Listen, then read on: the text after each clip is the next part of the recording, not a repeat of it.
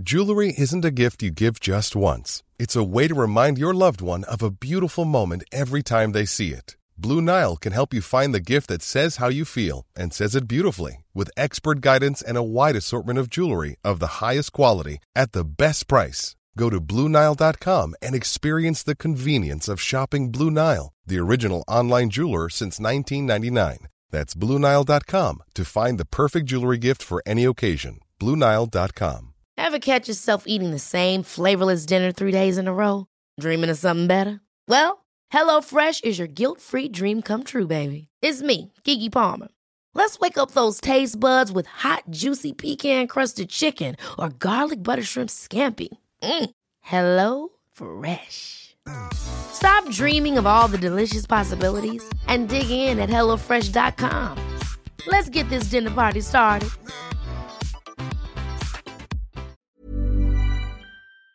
Welcome back to the Two Norries podcast. I'm your co-host Timmy Long, and here we have James Leonard. Hi Tim, happy Easter. Right, today we have two very special guests. We have Alex Cooney and Georgie Cooney. They both work for a charity by the name of Cyber Safe Bullying. I bet to get that right. Cyber Safe Kids. Cyber Safe Kids, sorry. And Alex is the co-founder and the CEO, and Georgie is one of the trainers.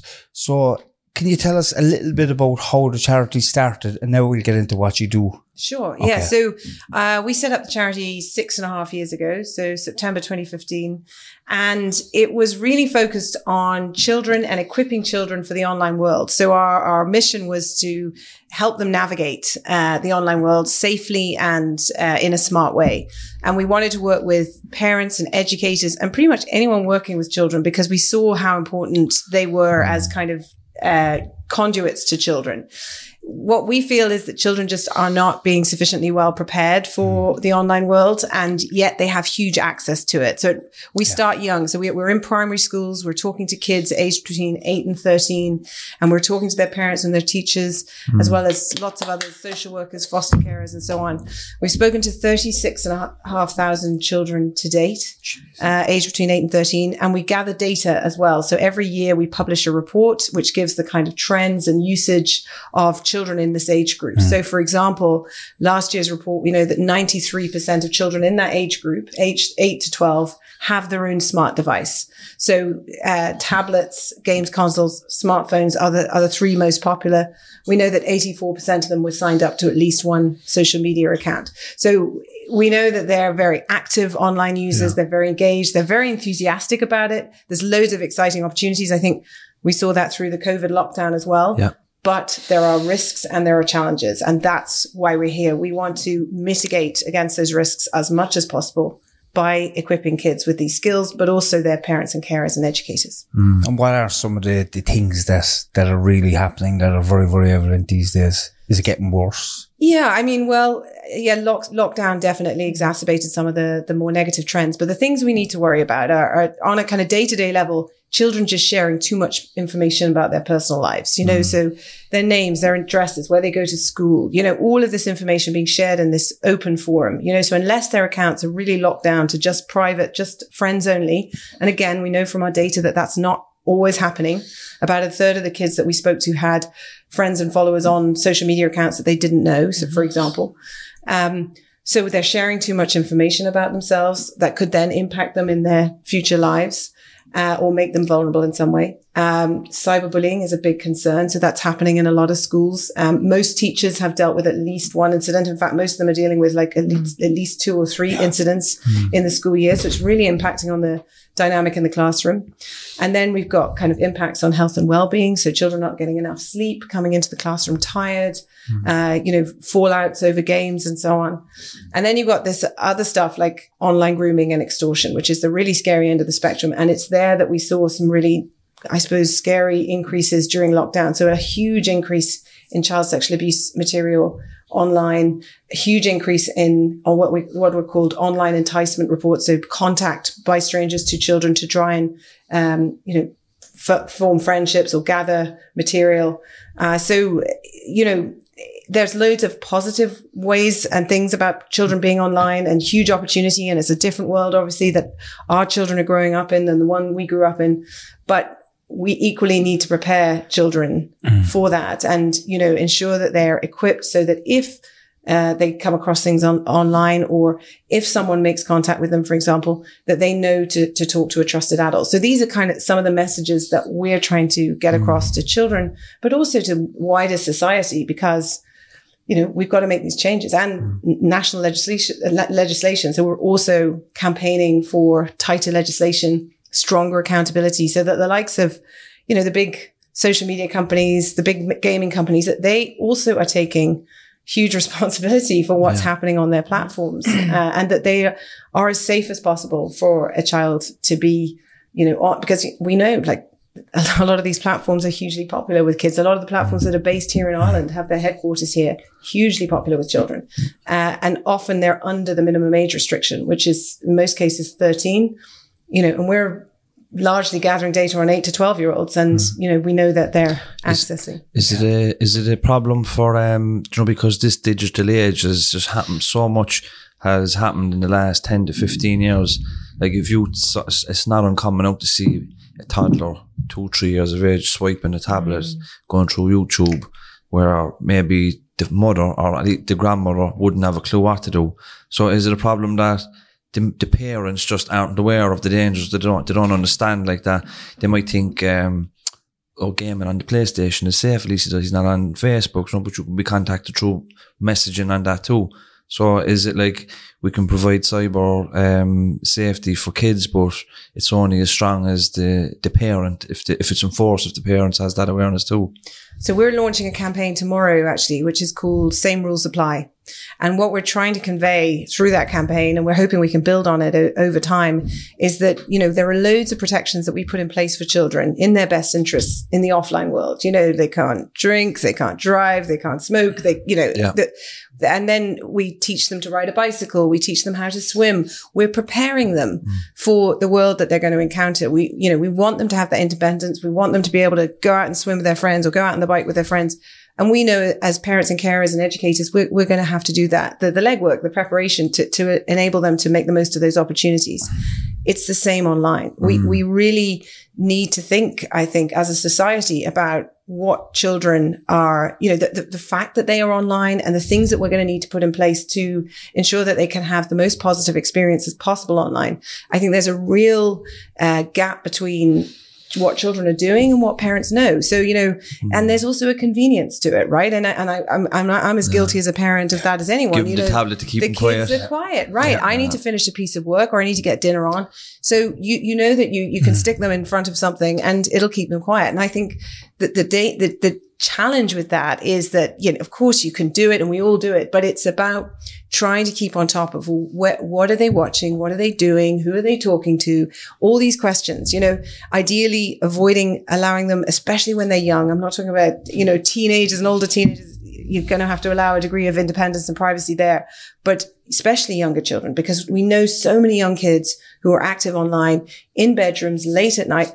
Even in my own daughter's peer group, like, that she'll be getting messages that have come in, like, she won't see them till the next morning, but they're coming in at 1 or 2 o'clock in the morning. That means those children are going to bed with those phones, and these are primary school age children. So it is a real challenge.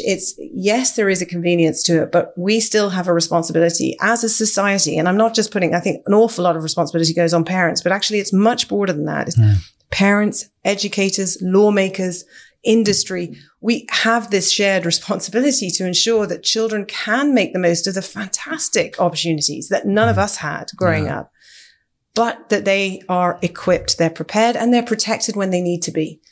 Because that's also, things will go wrong online. We're not going to be able to prevent every bad thing happening. So what we need to ensure is that the child at the center of that is as best protected as possible at that time, Is it, do you think that internet addiction is going to become a big problem down the line?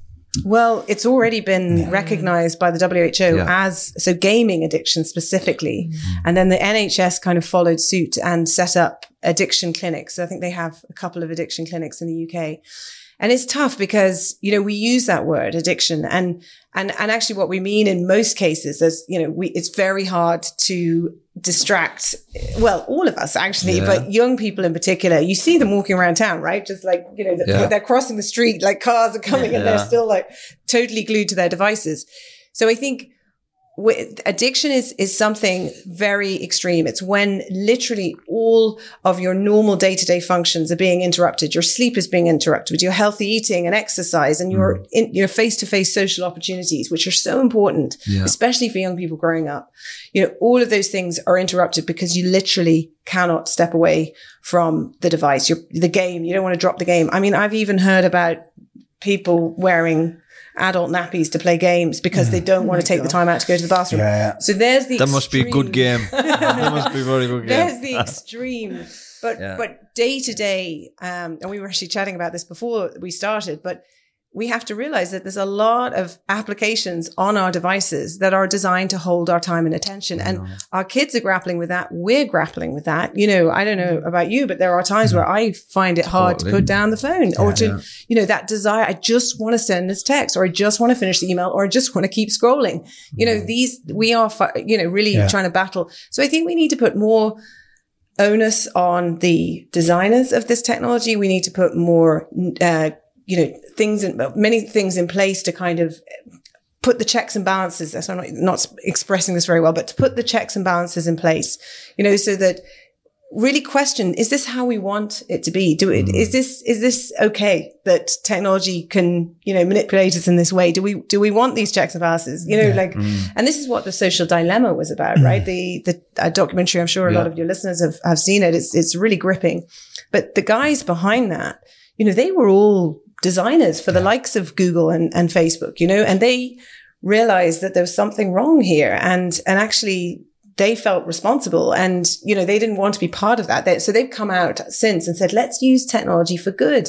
Let's really challenge this and make this a better place for all of us to be, you know. And I think it's really important we start to answer some of these questions and put these guardrails in place before the next iteration, you know, the likes of the metaverse become a reality, because it's going to be extremely hard to keep our kids. You know, that's where they're going to want to be. Do you think it's going to be possible to regulate big companies like Facebook and Google? Because if they make so much money off of the fact that we need to keep scrolling, and then they've some of the best scientists and psychologists in the world employed to come up with intuitive and creative ways to keep us scrolling, like, does that make your job, like, you're going up against juggernauts in the industry, in the tech industry? But do you think that change will come? Well, it is coming. Whether it will be strong enough is the next question. So we have a bill in Ireland called the Online Safety and Media Regulation Bill, which sits in Catherine Martin's department. And that is likely to become law, you know, even as early as before the end of this year. Brilliant. And that, in theory, is going to regulate the online service providers and ensure that harmful content is addressed, right? So this is key. Like, well, first of all, there's this tricky area of what is harmful content, right? Illegal is easy, you know, like we know what's illegal, you know, a sexual image of a child is illegal and needs to be removed, and everyone's clear on those boundaries. But harmful is harder because it's often subjective, you know, like, well, so somebody was bullied, but the person who bullied said, well, I was joking. I didn't know they were going to take it, you know, so it is a trickier area to manage. But nonetheless, just because these things are hard to navigate and new, it doesn't mean we don't try and we don't start, and that it may have to evolve as this world evolves. But it does need to be robust and it does need to have teeth.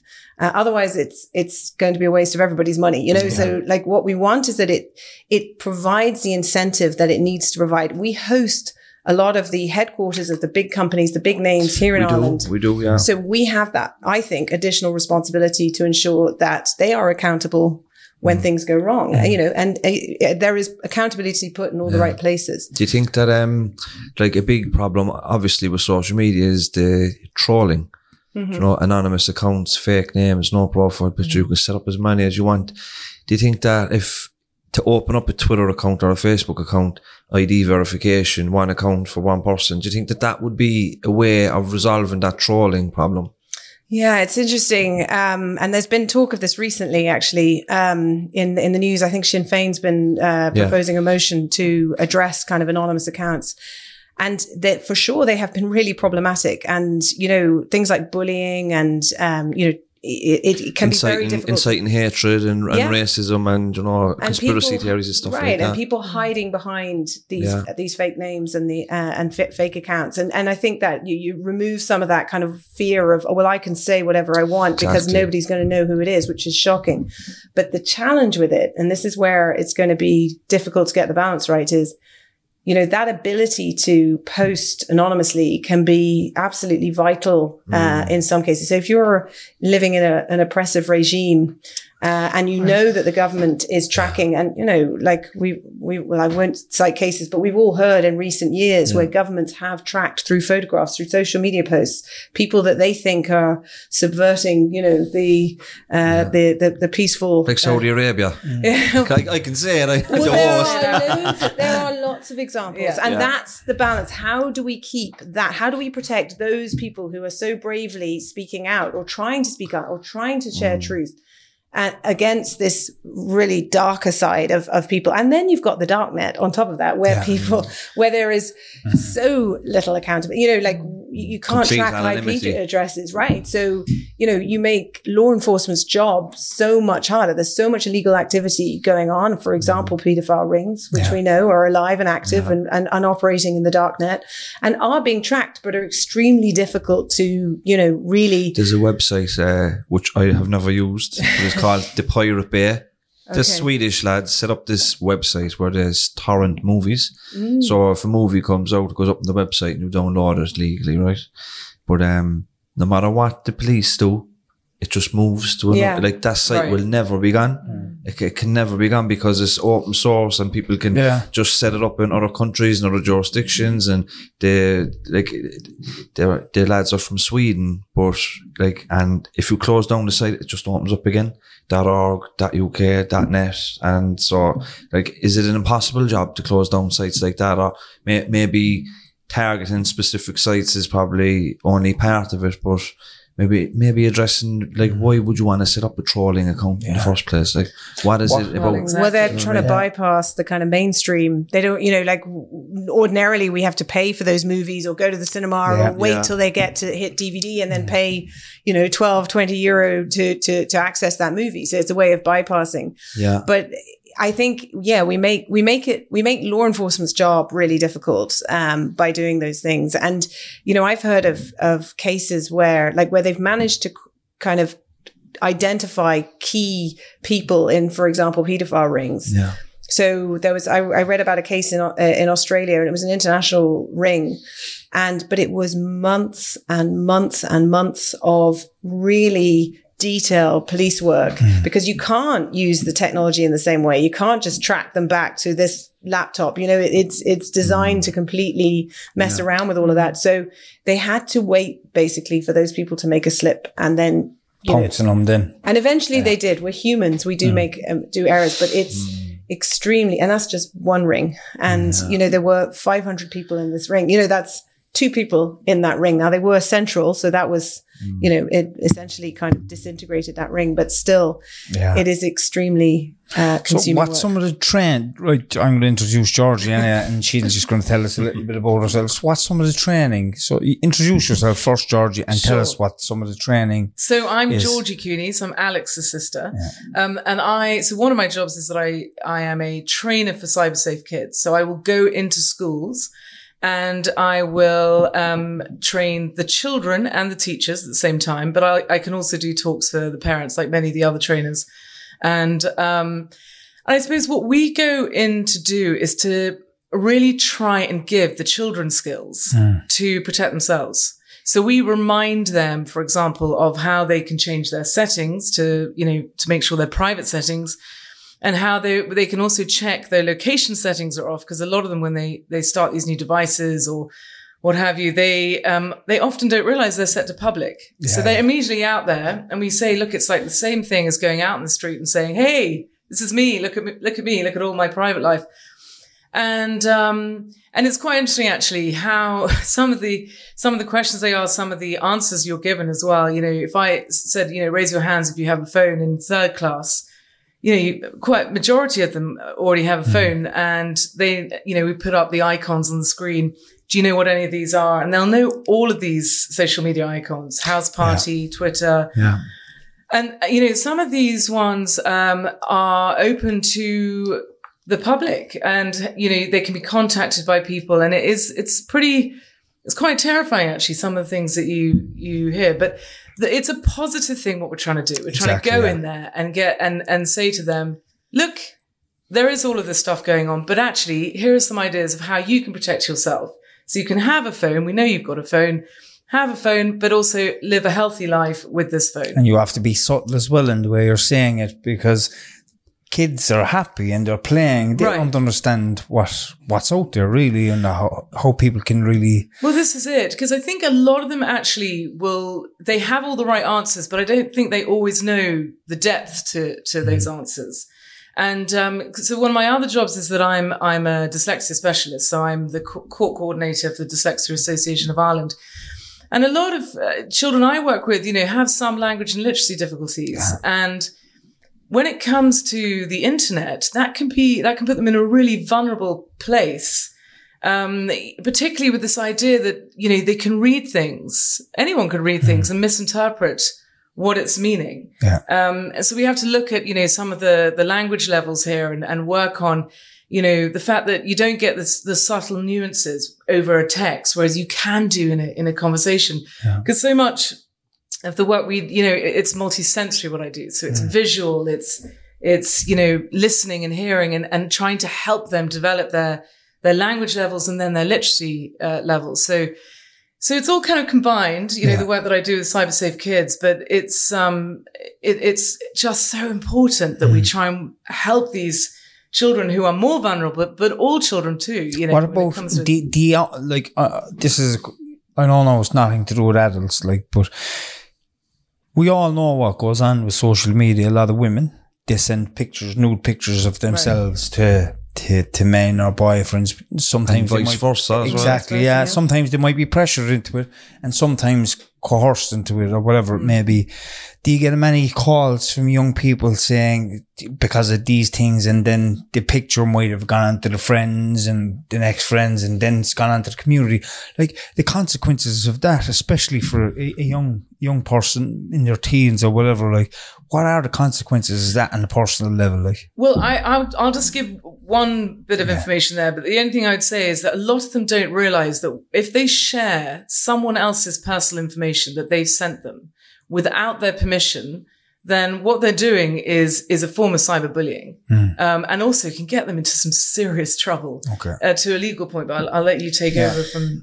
Yeah, well, so now it is illegal to share intimate images. That is since when? Since 2021. 2021. So last year it was that COCO's law was introduced, and the formal name of it is the Harassment, Harmful Communications and Related Offences Bill. And that's for everybody across the board.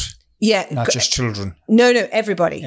Yeah. And it's, actually, because intimate images of children are already illegal, that was clear. That was already an offence. Yeah. This is for everybody, which is what makes it different. So, if it's one adult sharing intimate images of another, then, that could potentially end them up in court.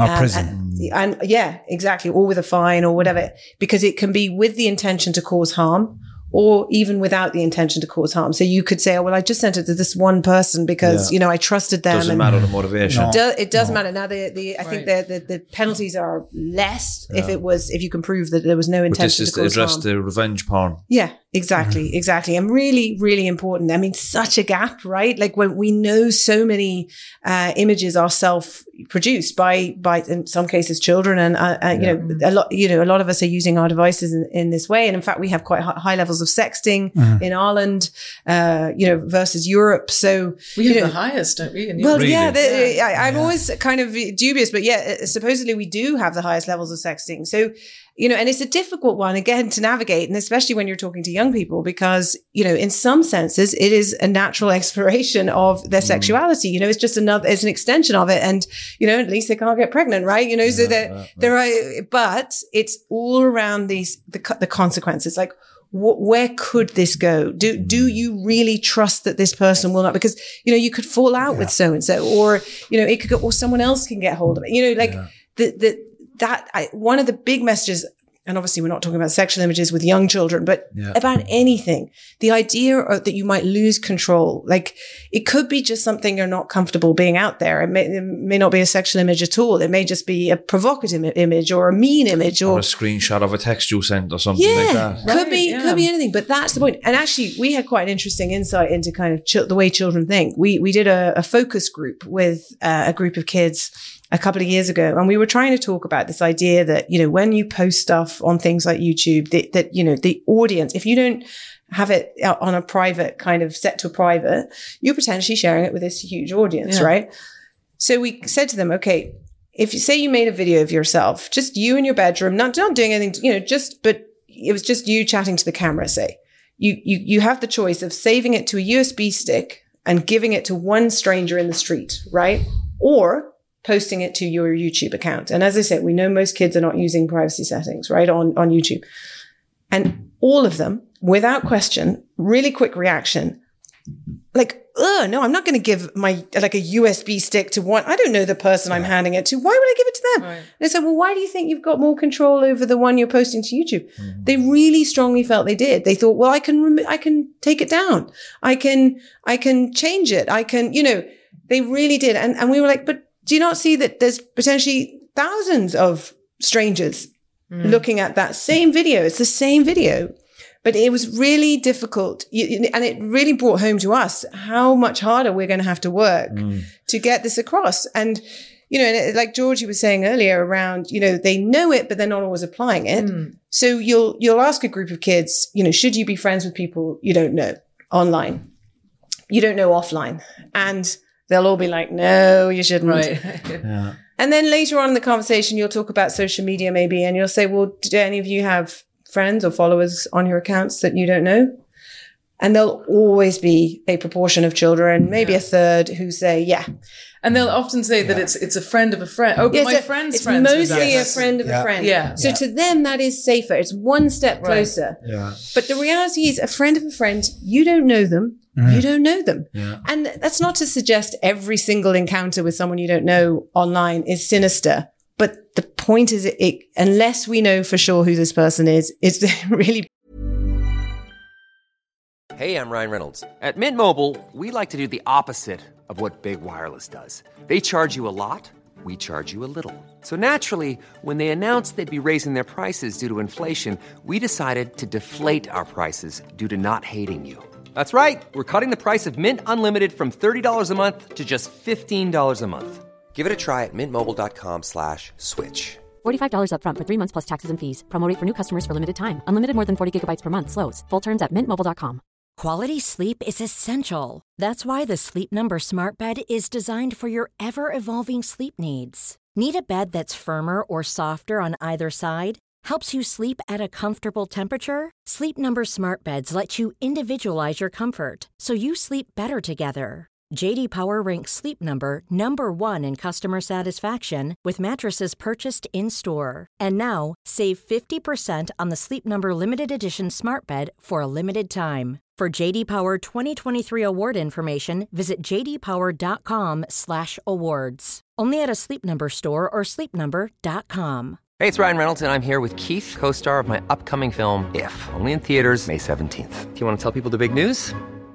All right, I'll do it. Sign up now and you'll get unlimited for $15 a month and 6 months of Paramount Plus Essential Plan on us. mintmobile.com/switch. Upfront payment of $45 equivalent to $15 per month. Unlimited over 40 gigabytes per month. Face lower speeds. Videos at 480p. Active Mint customers by 531.24 get 6 months of Paramount Plus Essential Plan. Auto renews after 6 months. Offer ends May 31st, 2024. Separate Paramount Plus registration required. Terms and conditions apply if rated PG.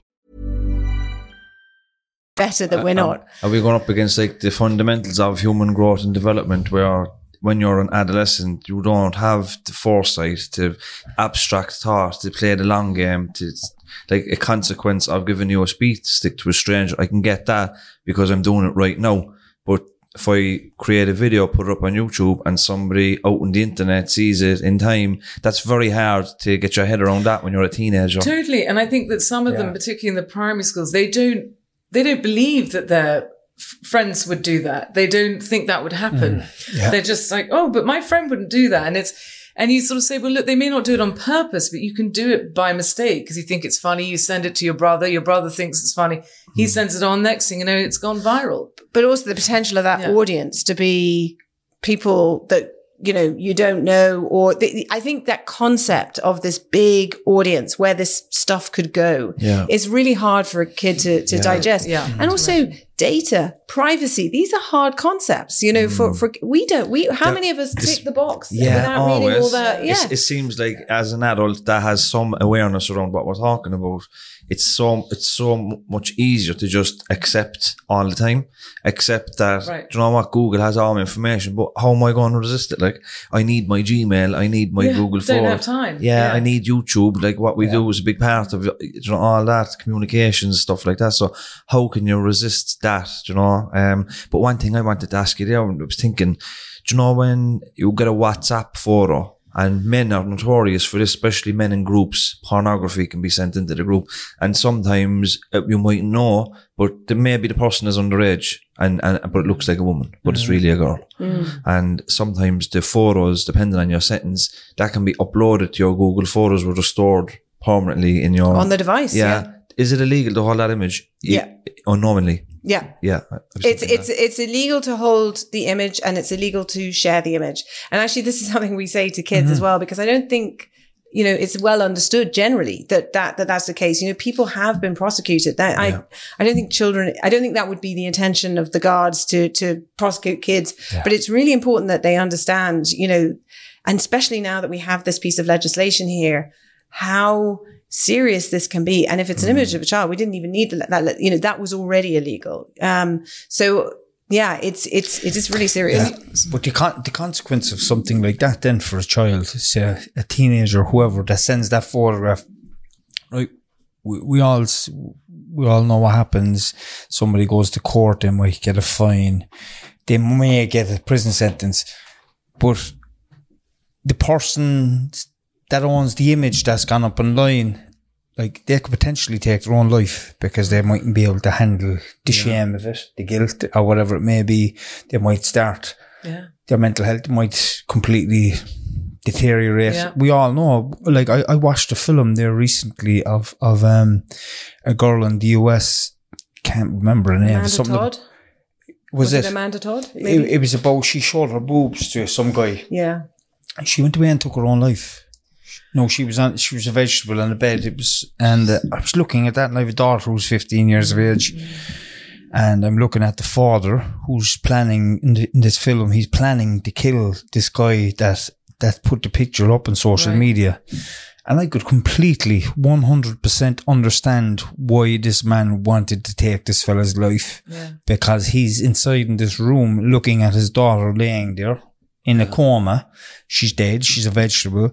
And because of what this guy done, she thought they were a bit friendly, and he posted it on the college campus website or whatever, and it destroyed her completely. And she took an overdose.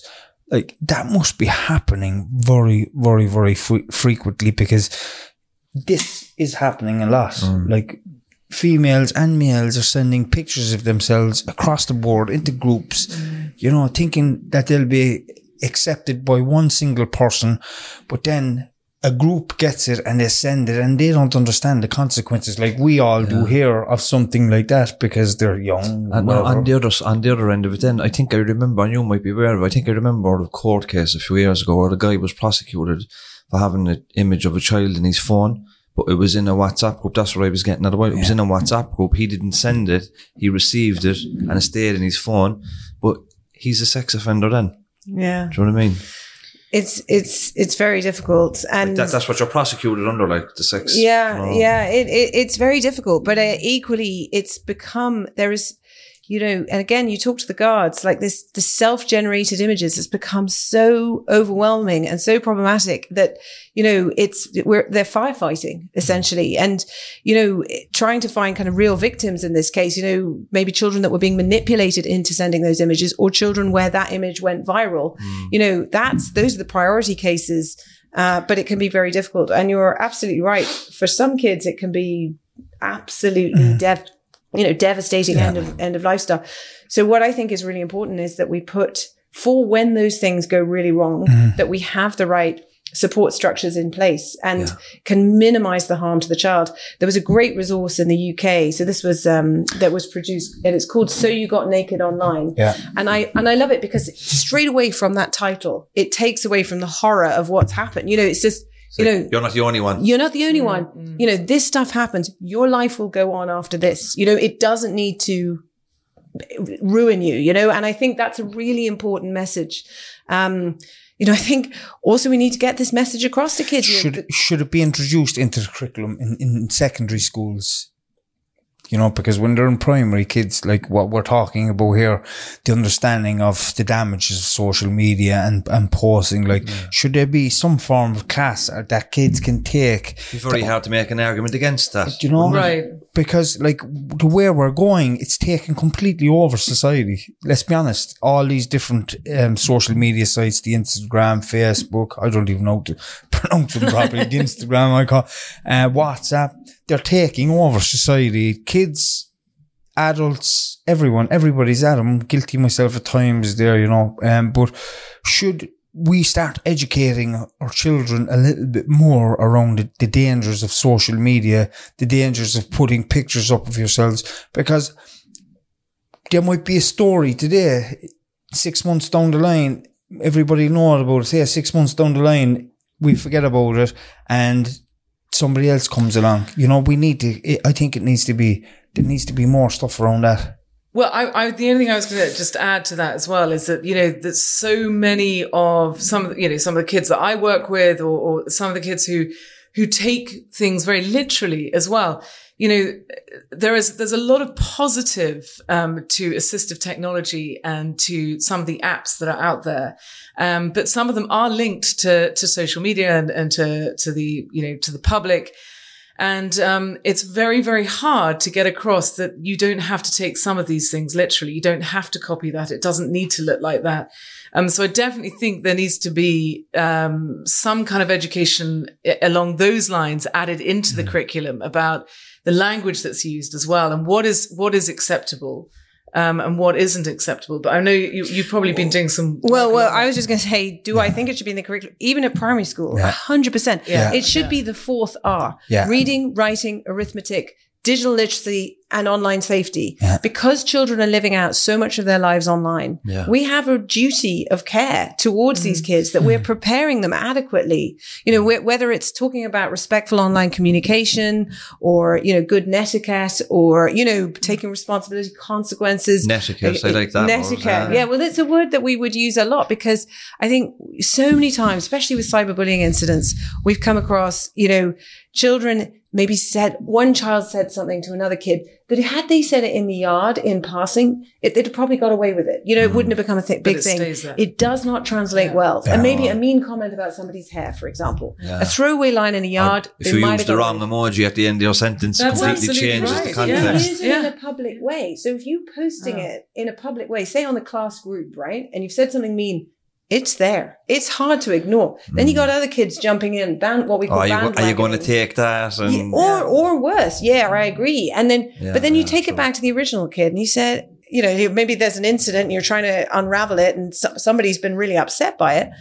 You know, the original kid may well say, and I've heard this said many times, but it was just a joke.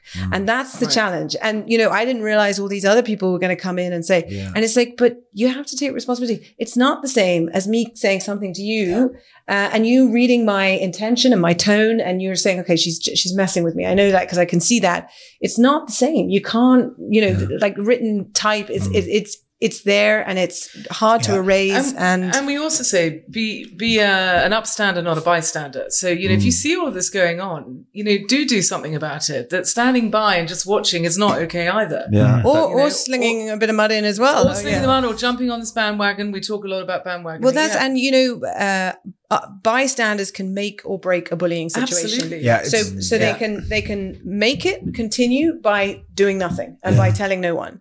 Upstanders can break a bullying situation. So what we need to see, and there's so much evidence that this works, you know, where you encourage everybody in the school community to be upstanders, whether it's the lady at the lollipop lady or, you know, the person driving the school bus or whoever, everybody in that community is so clear on the bullying policy in that school, you know, that upstanding is a really encouraged culture.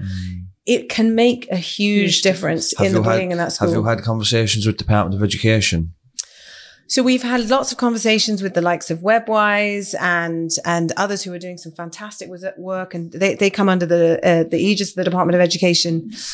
But it is tricky. I mean, the department, they will say, you know, this is covered. It is covered. We do have content on online safety. And I suppose what we're saying is it just needs to be stronger. It needs to become a more core part of the school curriculum.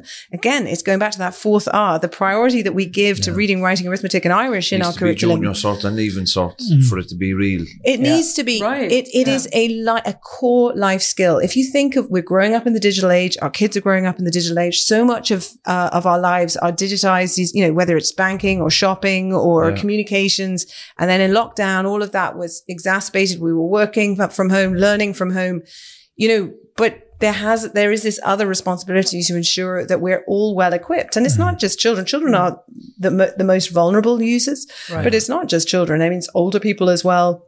Ensuring that they can stay part of this digitized society. Well, a lot of the parents are always just saying, like, thank you so much. At the end of these kind of cybersafe kid sessions that we do, they thank you so much. We didn't know so much of this information. You know, it's for many reasons, because so many parents are busy. They're busy trying to earn a living and, you know, provide. And it's very, very hard to keep an eye. And it's the simple things. And I think that's one of our objectives with our parents' talks is that parents will walk away from those sessions with just even a couple of things they're going to do differently. You know, okay, my kid's all over TikTok. I'm going to really get to grips with TikTok. Right. I'm going to really understand it and start taking an interest in what they're posting and maybe talk to them about what they're posting. Maybe do a dance or two. You could do a dance or two. But I'm going to first of all make sure that they're only sharing their videos with their friends, you know, and I'm going to check their friend list, you know, because especially TikTok's hugely popular. Like you might have 9-10-year-olds younger, as we talked about earlier. You know, we need to keep an eye on what they're doing. And I think that's such an important message. And it's not about sitting next to them for 24 hours a day. That's not realistic for any parent. But make your life easier. Have them on their devices in the sort of family spaces, kitchen, living room, not up in their bedrooms behind shut doors, where you really are completely excluded from what they're doing. Things blow up on TikTok really quick. Do you remember Shane Sullivan? A former friend of ours from Knocknaheeny. He was on the podcast, but he did a gender reveal, you know? Oh, yeah. And the thing had 2 million views in a couple of days. On TikTok, he couldn't believe it. No way. Yeah. 2 million, like, Jesus Christ. But things just blow up, and like, when stuff goes out there, that can be very overwhelming if what's out there you don't like. Do you know what I mean? God, if really? people see us, if 2 million people see a site to you that you don't approve of, or that you don't like that can be very hard to come back from, you know? Absolutely. And I think we also have to be realistic. There's a lot of content out there we wouldn't want our kids to see. You know, pornography is the big one. Didn't the New Zealand government, they invested a ton of money into a very good, a brilliant campaign. Yeah. So we're launching this campaign tomorrow. This is like a tiny drop in the ocean. What we'd love to emulate is this fantastic New Zealand government. And I emphasize it was the government that put it out there. What's the Prime Minister's name again? Jacinda Ardern. She's great. She is great. But this is their initiative, which means they're putting loads of resources by it.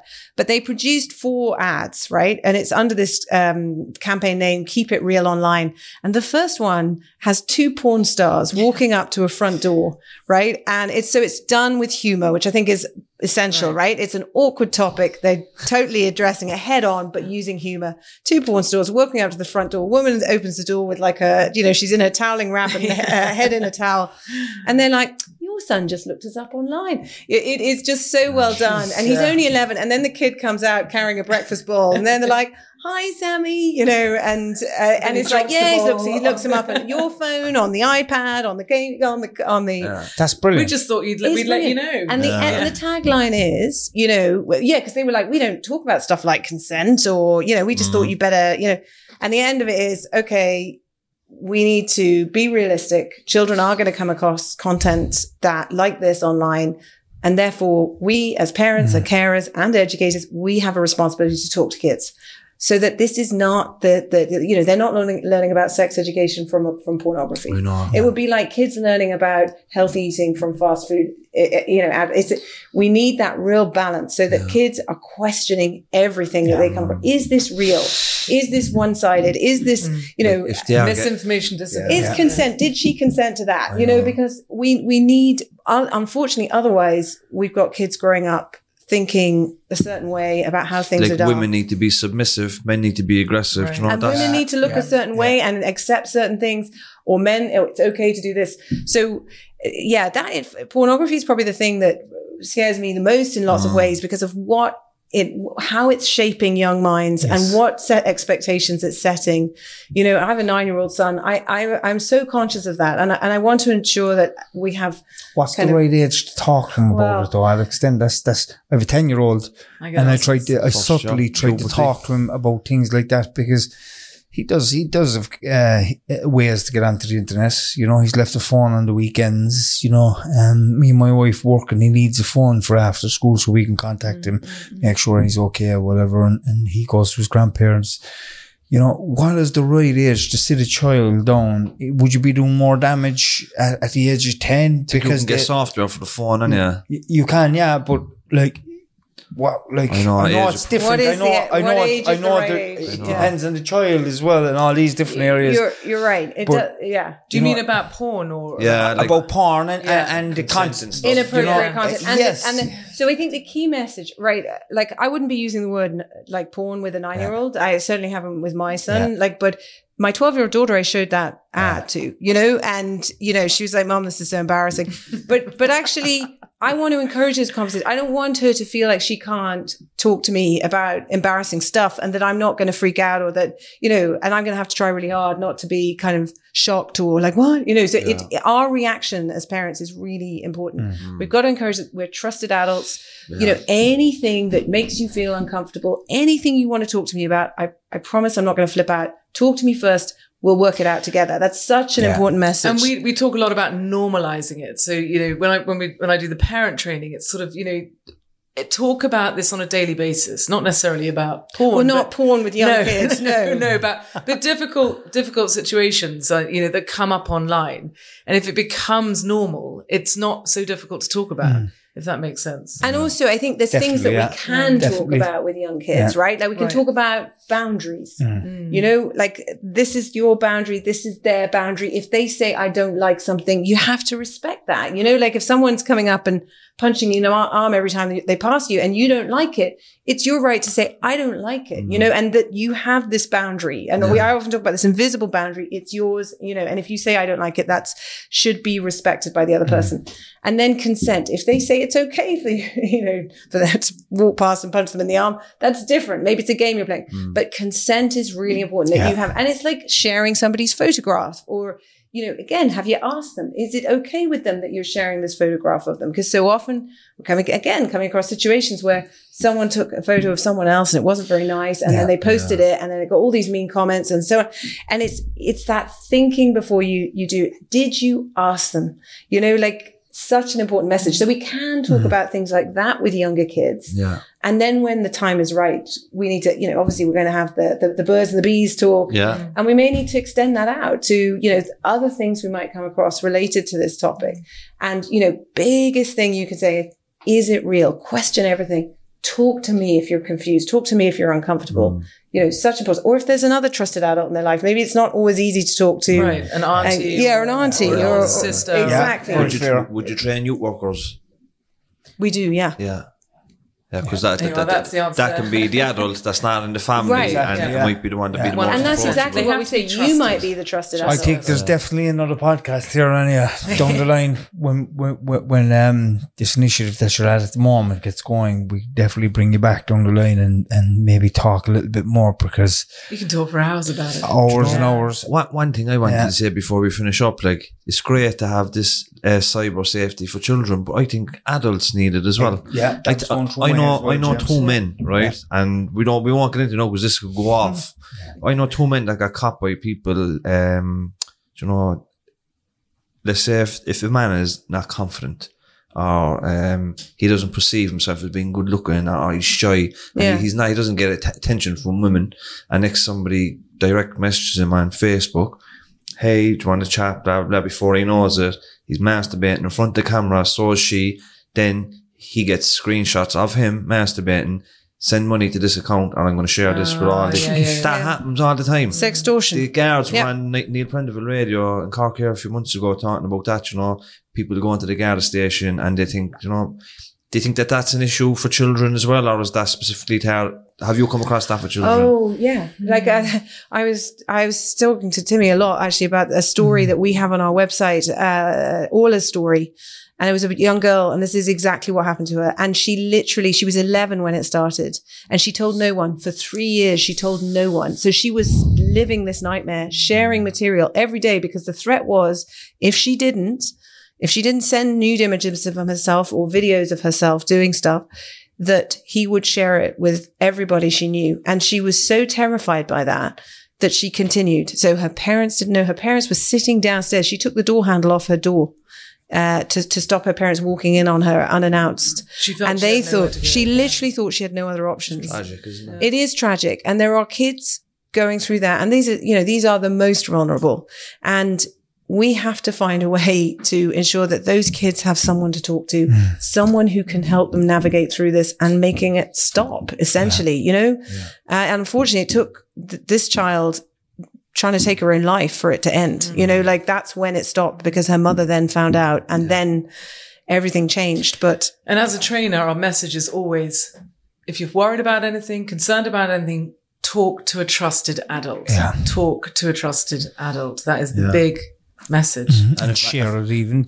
Talk to anybody that you could, adult, but even a friend that you trust that could talk to an adult if you're not able to speak to an adult, you know. So some kids will tell us, for example, they've talked to a sibling or a friend. We've actually, we surveyed kids about this. So we asked kids whether they'd seen stuff online that they wished they hadn't. So maybe bothered them or upset them or made them feel uncomfortable. And 25% of the children we surveyed, and it was almost 4,000 children aged between 8 and 12, 25% of them said that they had seen something online, which is a lot, that made them feel uncomfortable, right?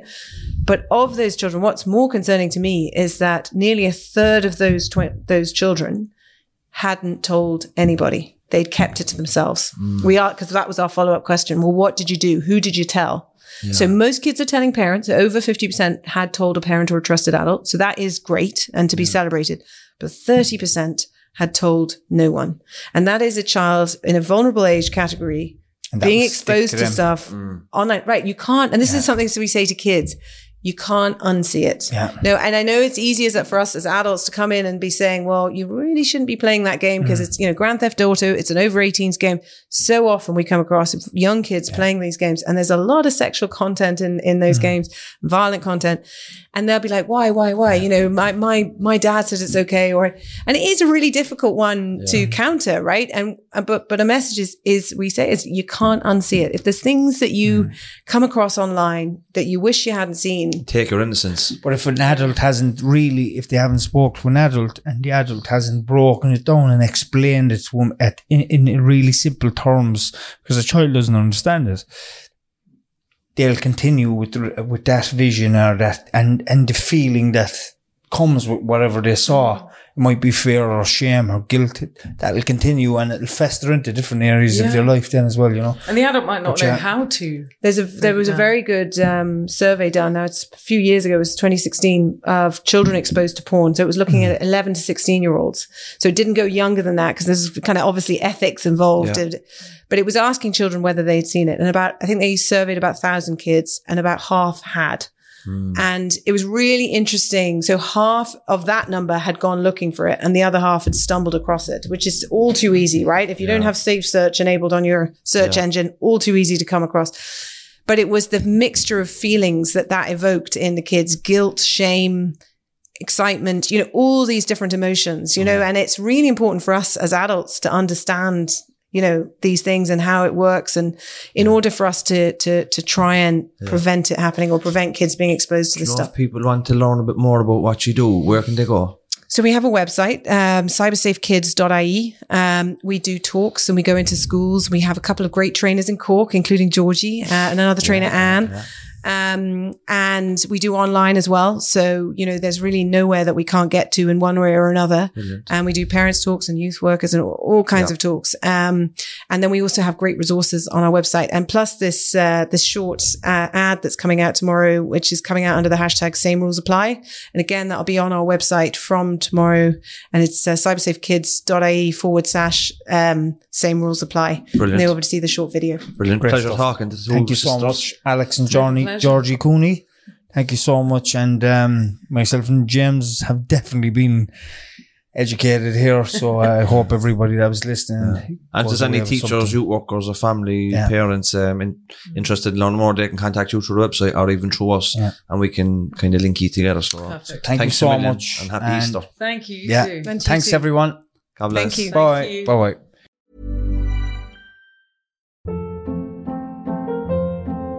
Hold up. What was that? Boring. No flavor. That was as bad as those leftovers you ate all week. Keke Palmer here. And it's time to say hello to something fresh and guilt-free. Hello Fresh. Jazz up dinner with pecan-crusted chicken or garlic butter shrimp scampi. Now that's music to my mouth. Hello Fresh. Let's get this dinner party started. Discover all the delicious possibilities at hellofresh.com.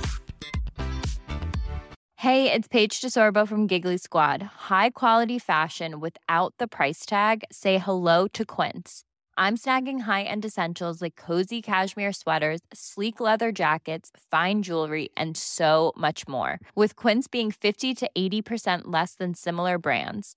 And they partner with factories that prioritize safe, ethical, and responsible manufacturing. I love that. Luxury quality within reach. Go to quince.com/style to get free shipping and 365-day returns on your next order. Quince.com/style.